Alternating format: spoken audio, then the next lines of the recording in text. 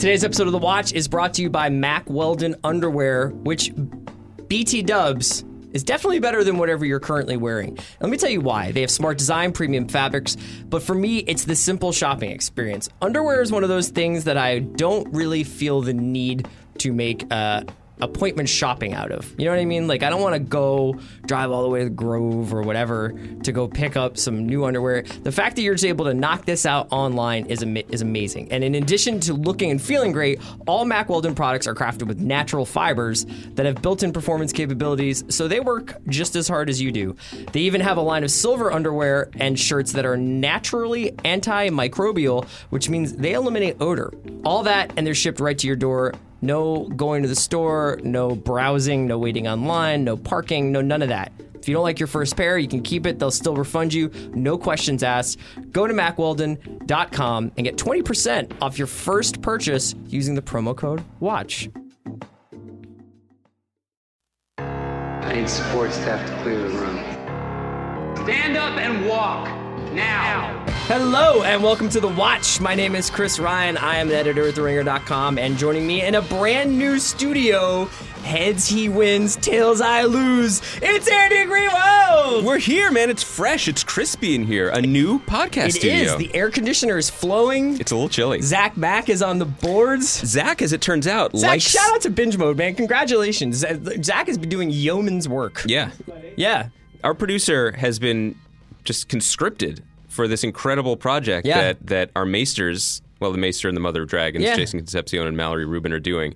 They're rewatching all 60 episodes of Game of Thrones, and then I believe recording at least 60 hours per episode. Yeah. Is that correct? Yeah. And then Zach goes through, it's sort of like Ken Burns' Civil War documentary. He just boils it down. No, that's like I was listening to it this weekend.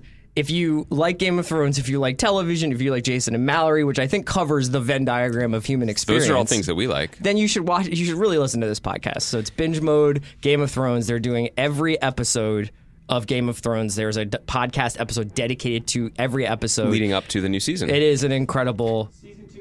And season 2 dropped today. And what great timing on my part. This is a great... I felt like I'm acting like a morning zoo DJ right now. We're in a new space. But this is all a wonderful aperitif for our own Thrones coverage, which we'll be talking about soon. Yeah. And so let's just get into it, man, because I feel like it was actually a good weekend for pop culture stuff. Yeah, that's why we're doing our Tony Awards recap show. So, Dear Evan Hansen, big night. What a delightful guy. Were you ready to talk about that? I have no idea what I'm saying. These are just words I read on Vulture. Okay. That's 40% you of my what contributions I'm to the so podcast. So here's my Friday night, right? Oh. Lot of just like... Me and Juliette Littman, so excited for the NBA season to end. We're just like, we got all our coverage planned. Mm-hmm. We're assuming there's going to be a historic sweep. And I was really happy that Cleveland won because it's just like, it was just obvious like what the rest of the playoffs have been missing and everything. It was so exciting. But you love it. You know what might have won Friday night? You know what might have won Game 4 of the NBA Finals? Oh, I think I do know. That Black Panther shit, dog. Yeah. Yeah. People were pretty hype on that. Yeah. Just like, here's a good point. Here's a good tip, Hollywood. Run the jewels under your trailers. Yeah. Also, just great placement, great timing. Yeah. It was cool that it wasn't just like a 10-second thing, that they did like the full minute and a half jam. And we are 8 months out from this movie. Yeah. Yeah. So which is, it was a I surprise. think that's kind of I'm trying to remember if that's, I think Star Wars does like a year out and then they'll do like more closer. But I think your point is right, that this felt like more than a teaser trailer. This was like a clear out the lane because someone's about to go ISO. Yeah. Like, it was a very exciting. And I think that I don't like to get too starry-eyed about this stuff because I think in my head I'm very sort of cynical about the superhero industrial complex. It was just last week we were expressing what that. it has done to Hollywood, and you know, I think that there are good and bad things. But in my heart, I was kind of thinking about this because, you know, Wonder Woman didn't really drop off that much this week. Wonder Woman's doing officially a phenomenon at the box office, and seeing what's coming with Black Panther, I just had like a real like, damn, you guys did it. This is really cool. Like, and that phase, whatever we're in, not of Marvel, but of this like decade plus journey since, I guess, Iron Man or Dark Knight or whatever you want to put the first year at. the fact that it's continuing to evolve and the fact that we're getting to see different stories and different kinds of stories, even if they're the same story, origin story, and like a confrontation. That's exactly what I wanted to say and praise here. Like, I think that if we think about this through the prism that maybe we used to have in our music criticism days, which is there are a probably finite number of new songs, but potentially infinite number of new singers. If you're really lucky, you get both. You get an artist in the field of music that can transcend something completely new that you haven't heard before in a completely new way. But generally what we praise is one or the other. I've never heard a melody like that or a collision of influences like that or this point of view. This is one that I've never heard before. I was thinking about that this morning when I was listening to the new Waxahachie album, which I'm so excited to talk about. I had to reference it, even though it's not coming out for another month, where I was like, this album is every album you and I loved in the 90s, but I've never heard it sung by someone like Katie Crutchfield before. And that's where we are kind of with the blockbuster movie industry.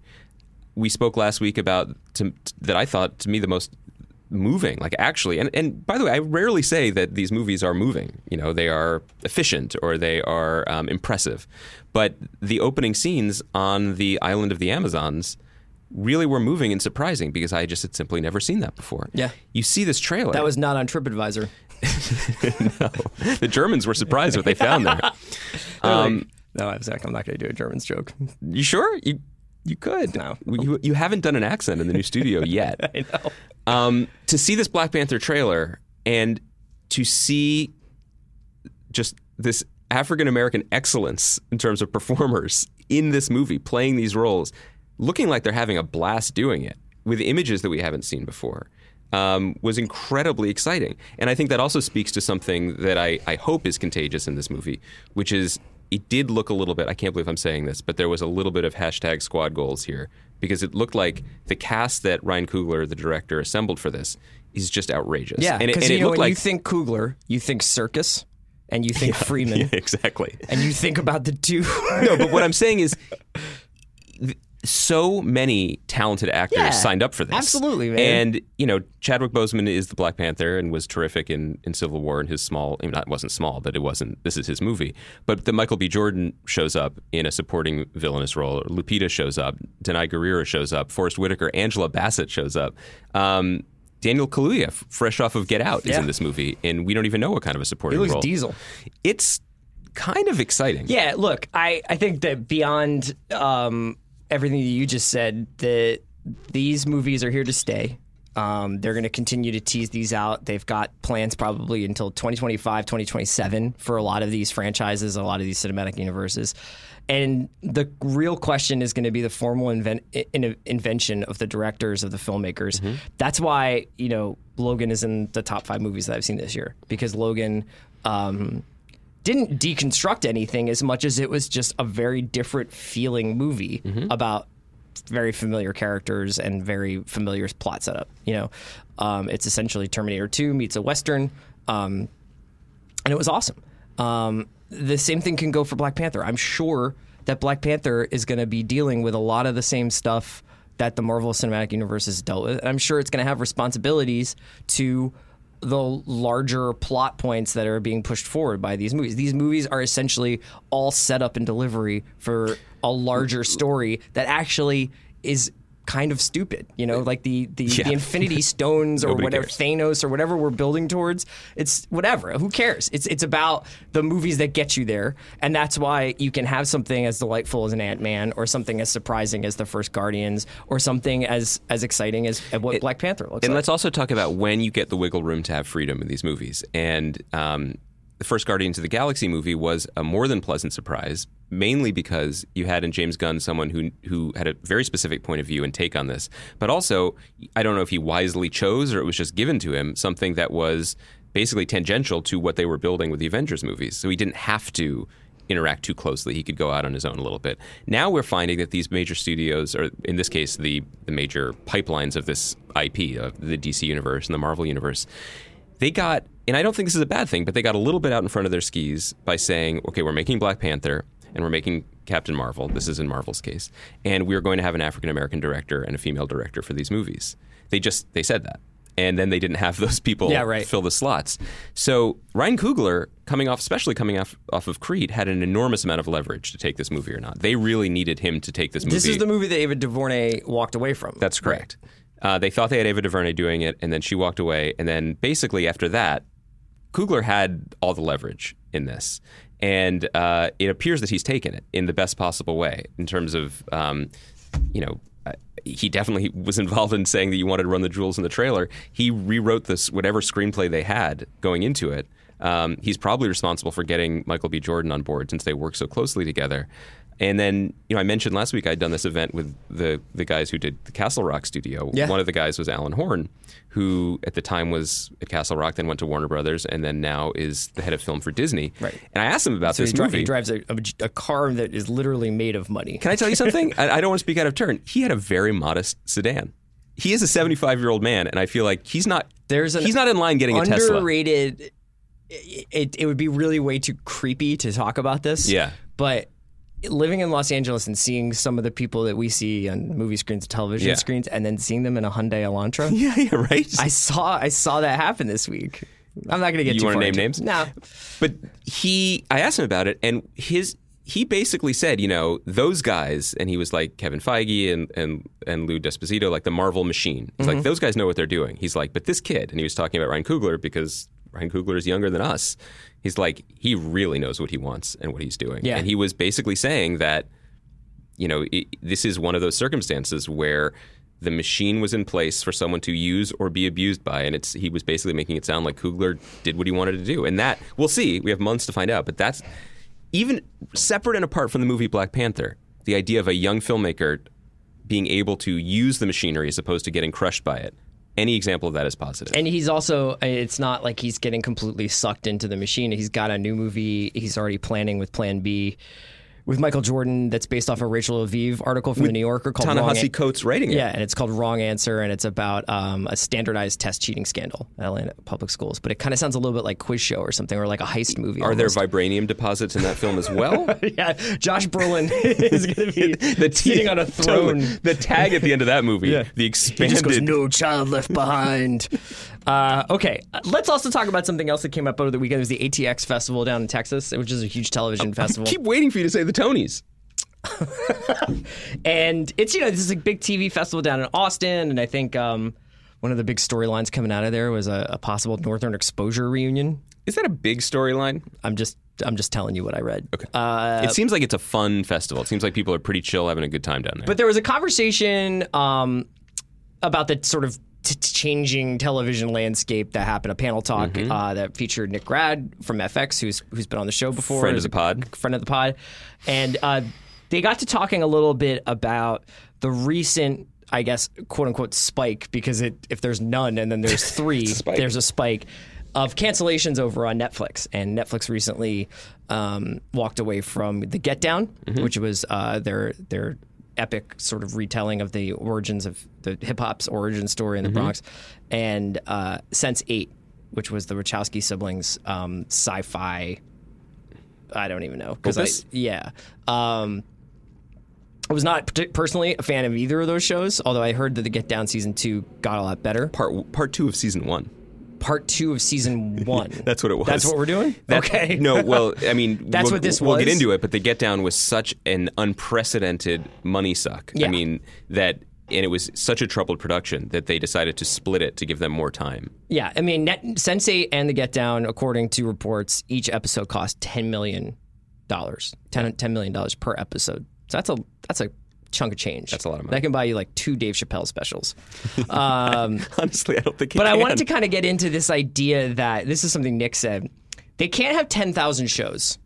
And I think that, speaking of the cancellations, I think it brings them back in the ecosystem of where we're all trying to make the best shows and the best decisions. Sorry. And then someone from Hulu said that by canceling shows, it's merely reached the level other networks are already operating at in terms of a bottom line. And that if canceling shows is the phase where they are, he said, it makes sense.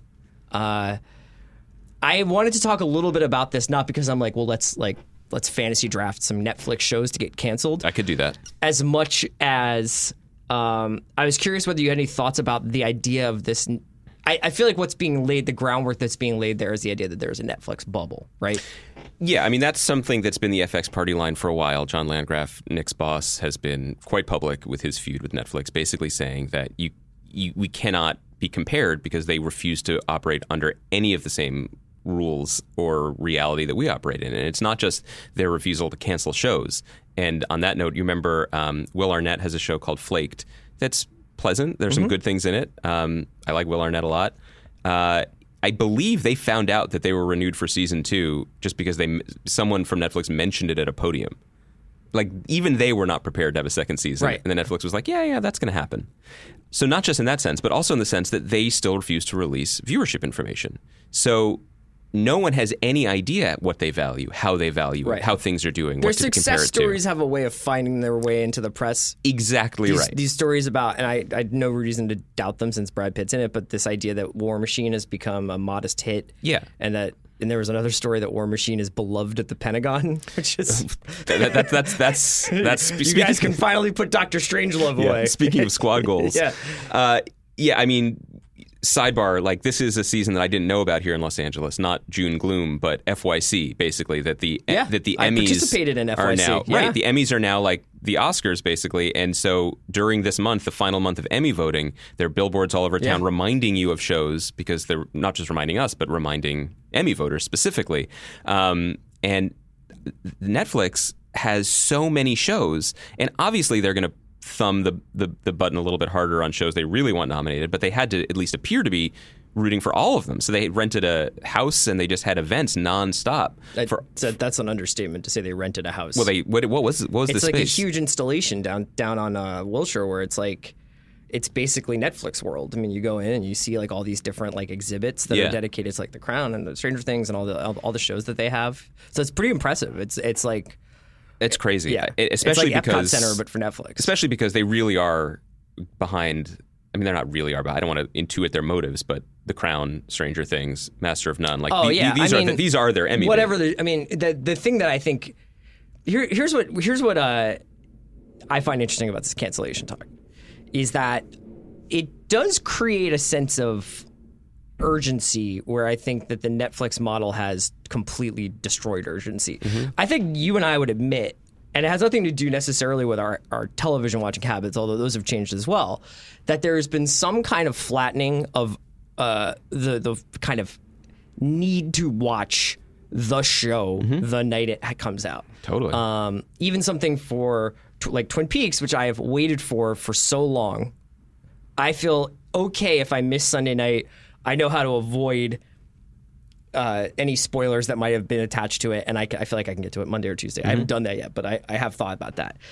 And Netflix is I think that Netflix has something to do with this in the sense that there is this feeling of constant presence of television rather than the appointment viewing of television. So if my wife watches all of Orange is the New Black on a Saturday, she can do that, or you can stretch it out over 3 months.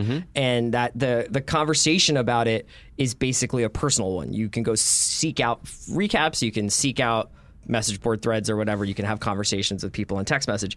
But there's not that, like, it's Sunday, it's happened, we talk about it on Monday. Now that's very much coming from our perspective, but I do think it's true. I think that if you introduce the idea that these shows might not always be there, it does change the dynamic a little bit to it. And I feel like in the last 6 months, I know when I talked to Justin Simeon about Dear White People, I know when you think about things like, if the specter of cancellation had been hanging over Bloodline earlier, I wonder what would have happened with Bloodline. Those bad people would have done worse things. Or maybe they would have stretched out the Ben Mendelsohn plotline longer. I just told one story. Yeah, or just there's a lot of things that could happen to a lot of these shows if it's not, you guys have to have an unmitigated financial disaster, or at least like spend a lot of money without getting a lot of fans. I agree, and it is a weird divide because it is an industry issue, and I don't know how many consumers are like, thank God I had too many choices. Sure, I do think that, but attempting to put a consumer spin on this, I remember, I'm sure everyone has gone through this, sitting down, having some free time, wanting to watch something, going onto Netflix, and then struggling to find things. This is before the deluge. Back when they would have a couple movies, the movies would disappear. They had a few shows. Now, and this also could be because I just upgraded my Apple TV, so it's a different layout interface. Yeah. Just a little brag there. I open Netflix and it feels overwhelming to me. There are, I think, too many things there, and it's very difficult to navigate and to remember which things. And it has a very good algorithm where it tells me, what sort of things I usually like. Unfortunately, I sometimes forget to toggle. If you enjoyed watching a man eat mackerel. Well, the problem is I often forget to toggle between me as user and kids. So it's I very wish often I could suggesting record, my version of Siri for you. Listen, it's often suggesting Sophia the First back episodes. Okay, what's up, dog? Make a left. I would be fine with that. So it feels overwhelming. It feels overwhelming, and then this is also a good segue, I think, into we want to talk about Fargo because we were we've been slow in keeping up with it, and we're both caught up now. But also, Nick Rad was down at ATX, and hopefully we'll get a chance to talk to Nick about this again. But it's interesting thinking about the state of FX this year in relation to the Netflix news. So it makes a good segue. So it makes a good segue into it makes a good segue because we want to talk about Fargo since we've been behind and we're caught up now. But I also think it's a good segue into having a larger discussion about a network like FX and how it's faring in this current climate. Yeah, let's do that discussion after a quick word from our sponsors. Today's episode of The Watch is brought to you by TJ Miller's special Meticulously Ridiculous. Comedian, actor, and voiceover artist TJ Miller is starring in his first HBO stand-up comedy special. The special, filmed at the Paramount Theater in TJ's hometown of Denver, Colorado, highlights the Silicon Valley star's high-energy, unorthodox comedic observations on life, death, and everything in between. Featuring a water-drenched TJ Miller and plenty of audience interaction, the special offers his offbeat take on topics such as nightmares, the differences between marijuana and alcohol, his favorite historical figure, and the challenges of talking about death. TJ Miller, Meticulously Ridiculous, cracks open the eccentric mind of one of the most fearlessly weird comics today and premieres on Saturday, June 17th at 10 p.m. on HBO. Today's episode of The Watch is also brought to you by Hotel Tonight. If you are like me and you are not so great at planning ahead, I have some good news for you. There is this awesome app called Hotel Tonight, and it helps you find amazing hotel deals at the last minute. Basically, say you're staying at home in Los Angeles, and you're just like, man, I would love to just get out of the house. Maybe there's a place with a pool, and you just open up the Hotel Tonight app and find great deals for a weekend staycation or whatever you want. It sounds counterintuitive, but unlike flights, hotel rates actually get cheaper at the last minute. And Hotel Tonight helps hotels sell their unsold rooms, allowing them to pass those deals along to you. These aren't last resort places. They're actually cool, top-rated hotels that you really do want to stay in. And with so many awesome partner hotels in a ton of different countries, Hotel Tonight can help you find a great hotel almost anywhere. It's great for a spontaneous getaway or finally going on that trip you've been wanting to take for a while, because even though the name of the app is Hotel Tonight, you can book up to a week in advance. All it takes is 10 seconds and 3 taps and a swipe, and you're in there. So get in on these killer last-minute deals and download the Hotel Tonight app now. Okay, Andy, we are back, and we're talking about Fargo, but we're also talking about FX. In a lot of ways, I think, I was thinking about this the other day, because, and we're going to get into this, because of a lot of the, not instability, but the wild variance of FX's schedule, because of things like Atlanta going away while Donald Glover makes Star Wars or makes Han Solo, and Louis deciding he doesn't want to make Louis for a while, but he does want to make Horace and Pete elsewhere or whatever. Fargo is the accidental flagship show of FX, which I think is very telling for a network that probably is reorienting itself to this changing television world. Yeah, I think that FX generally makes sterling creative decisions. And I think that they have been among the most flexible in this as things have changed, and thus they've really risen to the top while other networks have floundered. And I think the thing that, if you look back, the decisions that John Landgraf and his team and Nick and Eric Schreier made was that they were going to go all in on two things as there was a lot of uncertainty. They would go all in on the talent and support them with minimal strings attached and trust their visions and trust their own sense of scheduling and what they wanted to do and what they're passionate about. And then also be very, very early to embrace limited series or anthology series. And that's paid off for them enormously. You mentioned Fargo. There's also American Crime Story, American Horror Story. Yeah, I guess did well. In some ways I always sort of forget Ryan Murphy stuff because I personally don't like it, but yeah. But your point being, it's hard, I think, for a flagship show to be a show that is essentially a different show every year. There is, so to your point, by going all in on these sorts of shows and these sorts of talent, you are definitely going to be represented in the Emmy platform every year, which really does matter as it turns out. But you don't really know what shows you're going to have and what the reaction to them is going to be. You don't have that stability, that certainty of trotting out, hey, it's the gang we love. It's those crazy gangsters at the Bada Bing for another year. Sure. That's basically how I describe The Sopranos. That's how everyone remembers it. Just a bunch of kooky guys hanging out at a strip joint in the pork store. Walking around the forest. And also when you hitch your wagon to this transcendental talent is also often mercurial. And if you invest in it, you can't pick and choose how and when you invest in it. So the Louis deal is a great example. Like Louis sort of pioneered this, I'll do the show when I want to do it thing. And it has worked out for them he pioneered a couple other things. I mean, it's sort of the next great evolutionary step of the half hour. Of the stand-up comedian half hour, where it's like these variations on themes, but he's adding in this almost, this a love letter to classic cinema. And it's filtered through his own perspective. It's very idiosyncratic. Now, he also has a larger production deal, which FX would argue, and they have argued when I've talked to them about this, is paying off in other ways. I mean, Better Things came from that. One Mississippi, the Tig Notaro show, is an FX Studios show that happens to be on fuck you money. Amazon. They got baskets, yeah.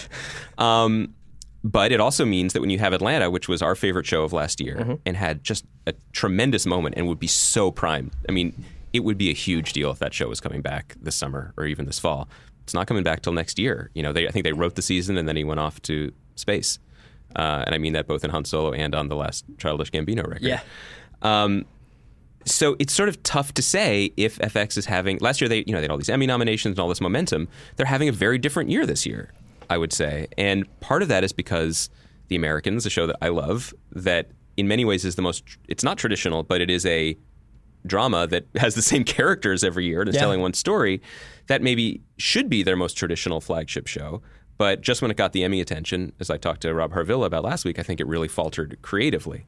And then there's also Fargo. And Fargo is a really interesting case. I think the second season was a masterpiece. And I think it has just gotten better and better in my estimation since. It's just really a remarkable season of television. This season has been more of a struggle. I think we talked about that at the beginning, that it felt a little bit stale, a little bit familiar. There were... more than that, I think it feels very... A lot of the seasons felt very small. In the other seasons, there have been characters who have come from outside of the Oh You Betcha world. Yeah. And sort of reacted to it or spun off of it. Whether they were the gangsters coming from Kansas City last year, Bokeem Woodbine and, what's his name? Everybody Loves Raymond. Brad Garrett. Yeah. Or even the crime family from North Dakota, who had a very different perspective and attitude from that part of the world. This year, it's really just been these few characters. And I think that's probably a creative choice to see what would happen with these few characters spinning. And yes, we have the villain of David Thewlis's villain coming in. But it hasn't had the same effect. It hasn't had certainly the same emotional effect. And a lot of these episodes have felt very... almost experimental. Experimental is a nice way to put it. I was going to say sour. Yeah. I think that this was the first year that I felt like the show was self-consciously Fargo the television show rather than self-consciously Fargo the movie. I mean, in a way. The first season, I think, it had a lot of work to do to get out from under the Coen brothers, and it did that successfully, largely, I think, on the performance of Billy Bob Thornton. But it was a really cool season that got better and better and better as it went along. It did, as it got more confidence in its own ability to be in some ways separate. Yeah, and then in the second season, I felt like just from jump, it just had such an incredible, charismatic cast and told such a very small yet big story. And this is sort of what you're talking about, is like racking focus down to these granular things, these granular stories, but balancing an epic crime story with a family story with this sort of more deeply philosophical, weird stuff that Noah does. Season 2 was the most perfect balance of that I think he struck in the 3 seasons of Fargo, Legion, everything else. This season felt way too Fargo to me. You know what I mean? Like the Carrie Coon character, Carrie Coon's an incredible actress, but felt like another, like, I don't know why, if you have all this creative freedom and you can do all sorts of different stuff. Season 2 showed us that you needed another ultimately really good cop. Yes. Yeah, and another devil character from out of town who arrives, and another group of bumbling idiots who try to, who get destroyed by their own greed. Well, I think there's also the difference between 2 and 3. There's really not much warmth here at all on the show, certainly not in the surroundings. Last year, it's fun when shows make us empathize with unlikely characters. And we meet Kirsten Dunst, and she's sort of a mess, and she runs over someone with her car. But her performance and the character are ultimately a triumph of sort of this ferocious individual who has been trapped. And we come to feel for her. And the Danson, Wilson, Melati triangle really was like the heartbeat of that show. The family, in that, or even the other version of the family, Jean Smart's character, is this matriarch. It was much more about family. And this season, and then the other thing you get when you cast Ted Danson in that role is you get all the TV part of it. And I mean that in the best possible way. There is no one on TV easier to love and root for than Ted Danson. You put him in obviously it. Forget the first season of Damages, but yes. I rooted for him the second season of Damages. When he was indulging in a coke orgy in a sports car. A van or something. Yeah. I was like, I feel for this guy. This season, and this is why I kind of think Carrie Coon may have been miscast, which is a crazy thing to say. If you tell her that she's playing a dogged small town policewoman, she's going to play the shit out of that. You know what I mean? She's going to sink her teeth into it and play that part.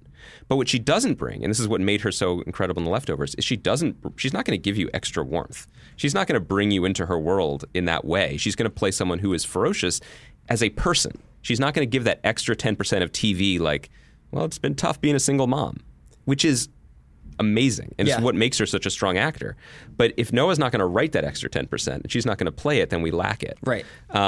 There's also something here that's been happening.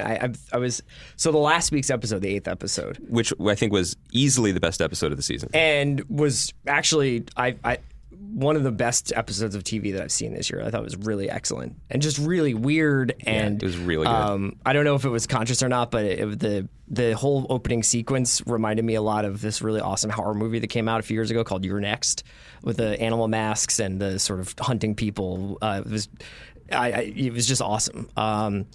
But I think one of the things I noticed about that episode was that the way it started with the car crash, with the bus crash. Right. A lot of the times on Fargo, I feel like you'll get to the end of an episode and imagine it like a dial, like a toaster oven that you turn the dial on and it heats all the way up. And then like if your toast isn't done, you just keep going, I felt like Fargo episodes always started a little too cold, and this season started a little too cold, and I knew immediately how long it was going to take to heat up. And even though it's an anthology series in which they are not necessarily related to the season before, the episode before. I mean, the episode, there's obviously an episodic storytelling, but I feel like too often these episodes were starting at 0 rather than at 40 or wherever we left off. I was going back to some colder climate, and this was the first episode where I felt like this propulsion of, this is what is happening, man. Well, look what he pulled off in this episode, and this is the nature of how we tell stories on television now. That we're often kept on our heels in terms of what to expect week to week. This week had a phenomenal action set piece. Yes. And it's like we've gotten a little bit cynical about those because we see them all the time now on TV. But that was awesome. It was gripping, it was thrilling, it was visceral, it was terrific. Mary Elizabeth Winstead is the MVP of the season. She was so good on this episode. She's good she's been great the whole season. She is just she's terrific. And she's chained to Mr. Wrench, who we haven't seen since season 1, except as a boy in season 2, because he's the only character who's been in all 3 thus far. So we go from that high to then an equal high, but a very different one in the bowling alley, where we get the other thing that this show can do, which is surreality, quasi-spiritual metaphysicality. Yeah. I mean, it was a lot of storytelling. But a brilliant set design, incredible framing, incredible direction. And then in Ray Wise, who, by the way, is having a hell of a year. Ray Wise, just one of those actors that Wise Thulis 2020. He gets forgotten and then gets brought back, and it's like, oh, okay, yeah, you're terrific at this. And would I have thought to cast Leland Palmer as the Wandering Jew? I wouldn't, but that's why I'm not running a show like Fargo. I loved that scene. Yeah. I loved everything about it. It made me excited to be watching TV again. And it's, I hope people listening to this can understand that this is just what this job is for us now, of unpacking this stuff, where the Fargo project is fascinating. And when it dips, we can be frustrated with it.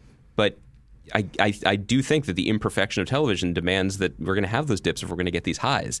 There were long sections in the middle where of the first 7 episodes, I just could have done without it. There's something like the Peter and the Wolf phrasing at the beginning of, I think, the 3rd episode. That's so clever. But I wasn't ready for clever because I didn't feel anything yet. There's a lot of... There's Varga being bulimic. Yeah. There's a lot of... you could be unkind and say there's a lot of showing of the work. And then you could be kind and say, I really admire the feeling of trying shit. Yeah. But you get to the point where you're like, do we need to see you try shit? Like, would this have benefited from a longer runway where you're like, yeah, I wrote this Peter and the Wolf, I wrote this Varga, the guy that believe it, but maybe this doesn't work. But here's the thing: this is the world we're in. This is the world that FX has helped create. Yeah, it's good. Which is that if you empower a guy, and in this case it's Noah, if you empower him to say there's going to be a UFO in the middle of this shootout, and that's what's going to turn the tide of what's going on, and you say, okay, go do it. Then when he says, I'm going to do Peter and the Wolf at the beginning of episode 3 or whatever other choice we weren't really feeling, you can't then say, are you sure about that? Right. You gotta ride with the horses that you've invested in here. And having worked with him, I know that that's how he operates. He has a feeling, and his gut feelings have given us moments of sublime television that we haven't seen from anyone else. All of this is a part of this conversation is to say, obviously we're going to finish the season and see where we end up. But it's tough to characterize this season as anything but lesser than the second, which is fine. That happens. But it's been interesting to note that Noah has said, he said it to me, and he said it not on a microphone, and he said it at this ATX festival, that this might be the last season of Fargo that he does. That could be like a Louis, this is the last season, meaning he's going to wait a while, or this really could be it. And I have mixed feelings about it, but I kind of think that might be the right call. You always want things to go out at their greatest, in some ways, if you're going to go out, like go out with the greatest memory of it. Yeah. And there are definitely going to be pieces, I was going to say 6 months from now, there'll be 6 weeks from now saying that the 3rd season is low-key the greatest season, and here's why.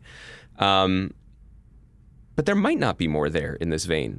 And there certainly are ways, there are other avenues to express unique storytelling. What's the point of having these anthology limited series is if we're also going to be like, they have to have the same lifespan as these 10-year network series. I respect it, and if he feels like he's told the 3 stories that he wants to tell here, that's fine. I think obviously there is a literal Fargo sequel of the movie that is like that's waiting to be told to some extent. Yeah. I don't know in what, you bring McNorman back, you do it, but I don't know that she would ever cross her actual husband and go make that movie. I'm going to go ahead and say probably not. Can we sidebar one thing on this conversation? Yeah, sure.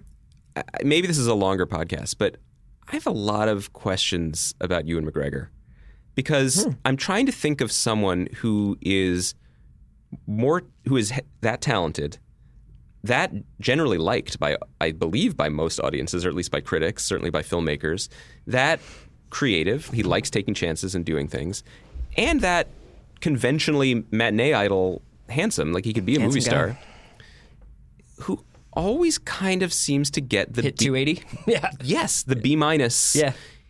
when he takes his big bets, and we've had versions of this conversation with Colin Farrell, but he's a very different type, and he never was quite as famous, and certainly struggled in other ways. When Ewan McGregor takes his big swings, it kind of doesn't work. Now, these are the kind of swings that you're like, okay, those are worth taking, but how come it never quite works out for him? I think the casting is an interesting. Thulis has been the standout performer for me this year, but I think that, and Winstead too. But I wonder what would have happened if the Carrie Coon and the two McGregors were different actors. Nothing against either of those people who've done work in the past that I've adored, but I think that if we're talking about when you get to the idea that there is a coldness, and I know that you're like, she's doing the best she can with the material she has, and I agree with you, but you have to wonder how the material might have been different if it was a different actor. So who knows?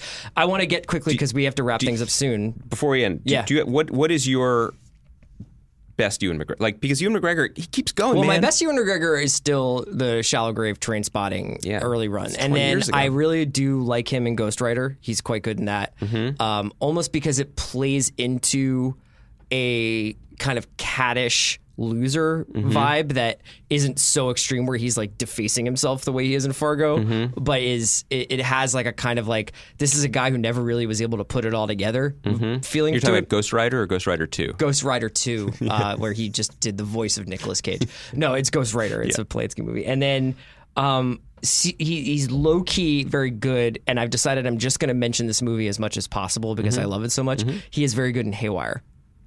Oh, yeah. Yeah. I love that movie. And he's really good in ensembles, I think. I think he's great in like coming off the bench and throwing a couple setup innings. Because I'm watching him in Fargo, and he came to play. You know what I mean? Oh, like, man. He sells it. He's down. He's like, let's thin the hair. Let's go for it. Get me the Sean Penn Carlitos way hair. I just don't get the character, and I don't have sympathy for this character, and yet he's sort of become a sympathetic figure. Yeah, it's just a little too cute. The fact that this is about stamps and parking lots, I think I'm just like, who gives a shit? You know what I mean? A lot of people have been asking who gives a shit about Dougie Jones. Oh, yeah. And I don't want to. We can do a bigger Peaks look when I think Peaks rolls forward a little bit. But if Fargo kind of, and I talked a little bit about like the temperature going up and down in Fargo and how it was hard to adjust. I don't really have that same feeling about Twin Peaks, even though I've literally spent 3 hours of my life now watching Kyle MacLachlan in a oversized green jacket staring at statues. So good. And yet I'm still pot committed, man. Yep. I'm still here, and the Laura Dern cameo was incredible. What an incredible moment. Even the things where you're just like, is this bad? Like the public service announcement traffic accident scene from last night. I have some thoughts about that. So let me hear them. I continue to believe strongly, with enormous passion and joy in my heart, that this show is transcendent, is incredible, is the highlight of my week in many ways. Jim Poniewozik, the New York Times TV critic, who is a great guy and I respect enormously, tweeted that he thought this was the first time it was a little boring. I countered that I would watch just the adventures of Dougie and Janie E for 18 hours. Did you counter that on Twitter, or did you just say that when you read the tweet? I don't want to say, because Sean Fennessy, our friend, doesn't like it when we reference tweets we've made. Oh, okay. But I made that tweet, dog. Okay.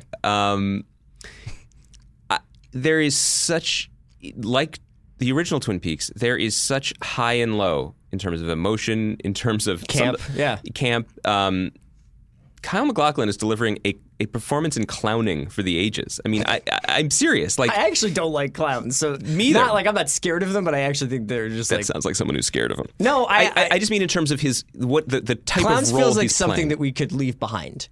Okay, but you're talking about like grease paint on the face. I mean, in the traditional theater sense. Yeah, but even like in that sense, I'm like kind of like, he's great. But you're loving it. He's great. You're loving it. Naomi Watts is at 100. Yeah. Okay, this is when she first showed up in this role. I was like, this seems like a weird use of Naomi Watts. She's such a good actress because you can tell she has like. What are the chances that he was like, here's what Dougie? Because I saw somebody was talking today. Oh, Adam Naiman was saying that Watts's performance is filling in all the blanks on who Dougie is. Yes, and I was like, that's incredible. I'm pretty sure David Lynch did not tell her that, though. She is such a phenomenon, and you see this in everything that she does. You don't need to tell her much, and she will go to 100. Yeah. You know, that's what's totally unique about her as an actor. And she's so much fun to watch. Look, I'm not in any hurry because it's coming. Even the one-armed man was just like, you have to wake up. Yeah. And like, okay, this is fine, guys. This is fine. Maybe people would feel different if they were binging it, if this was Netflix. But I like that we're waiting. I like what we're getting. I like that we saw Diane. I mean, who knew we were going to ever see his secretary? That she would look like that, and it would be Laura Dern. The other aspects of this episode were deeply traumatizing and like discomforting in a way that only David Lynch can do. And yes, I'm talking about Ike the Spike, the little person with the ice pick. That was fucked up. That was so awful to watch and visceral. And what he's doing is he's saying, like, okay, so this guy's going to murder someone. Okay, here's a murder. The camera isn't flinching. It's not being cute. It's not fading away. We saw that. Yeah. Similarly, he sets us up with a mother and son playing beautifully, and then the son is killed, and it's horrific. And then what happens is the camera pulls the emergency brake and parks, and we are still there. And it reminded me of Sarah Palmer in the pilot screaming over the loss of her daughter. This has always been a part of it. But I also can't help. Who were like the 5 extras that they got to do the reaction? I wanted to talk about that. They were like, damn. It was a little bit like The Leftovers, which also began with a child disappearing from a car. But so I thought of that and the trauma of that scene. But what I also thought of, and let me tell you, David Lynch does not intend this. He does not think about this at all. I can confirm this from every interview he's ever done and just every piece of work he's ever done. But it's hard not to watch this with a meta sensibility about what TV is and what TV does now. And we talked about that in the premiere of Twin Peaks: The Return with the glass box, someone waiting for something to happen, and what happens is horrific. This reminded me a little bit of that, which is we watch a lot of shows about people dying. There's a whole genre of British shows about women and children dying. I wrote the Bad News Relay which is basically like a thing that happens a lot on British crime shows where there's like a 10-minute sequence of people finding out someone's been killed. And that came from Twin Peaks probably in a lot of ways. It was influenced by. This one, for me, we saw people watching. This was a spectator event. And all the people who watched this truly horrific act, no one did anything.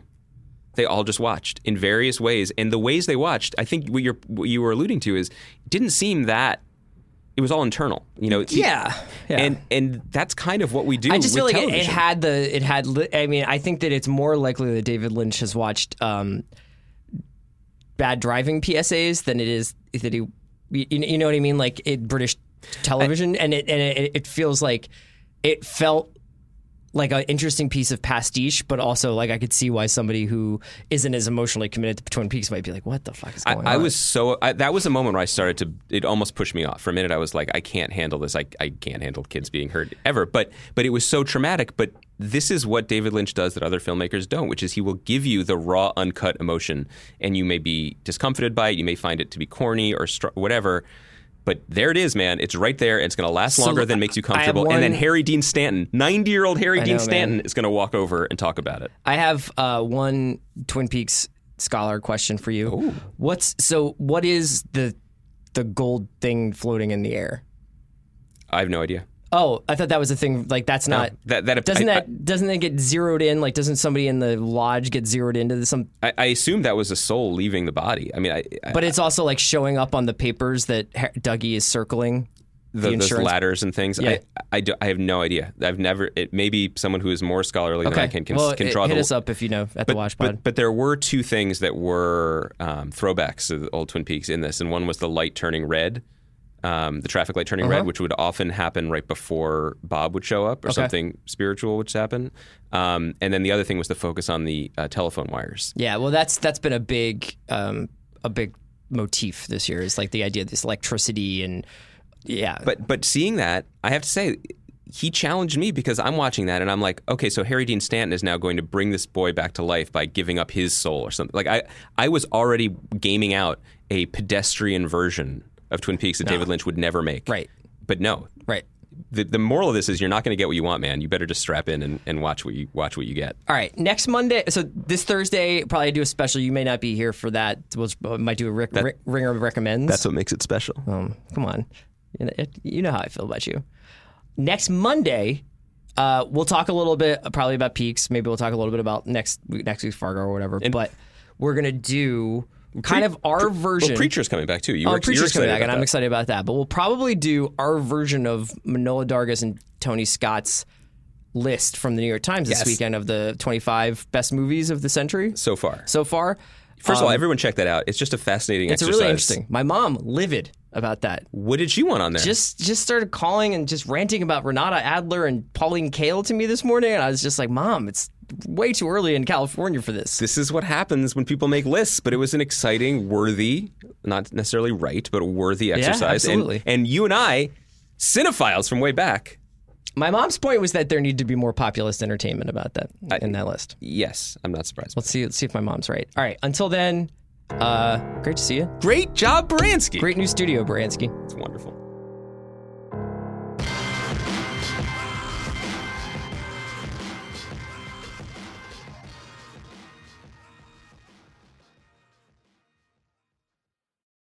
Today's episode of The Watch was brought to you by Hotel Tonight. Things change, the weather changes, your mood changes. So why lock yourself into plans that might change? With Hotel Tonight, you don't have to, because you'll get incredible deals on awesome hotels even at the last minute. Booking on Hotel Tonight gives you the freedom and flexibility to play things by ear while knowing you'll score a great price and a great place to stay. So download the Hotel Tonight app to find seriously amazing deals now. Today's episode of The Watch was also brought to you by TJ Miller's Meticulously Ridiculous special. Comedian, actor, and voiceover artist TJ Miller is starring in his first HBO stand-up special entitled TJ Miller, Meticulously Ridiculous. I just said that, so you know it already. The special highlights the Silicon Valley star's high-energy, unorthodox comedic observations on life, death, and everything in between. TJ Miller, Meticulously Ridiculous premieres on Saturday, June 17th at 10 p.m. on HBO.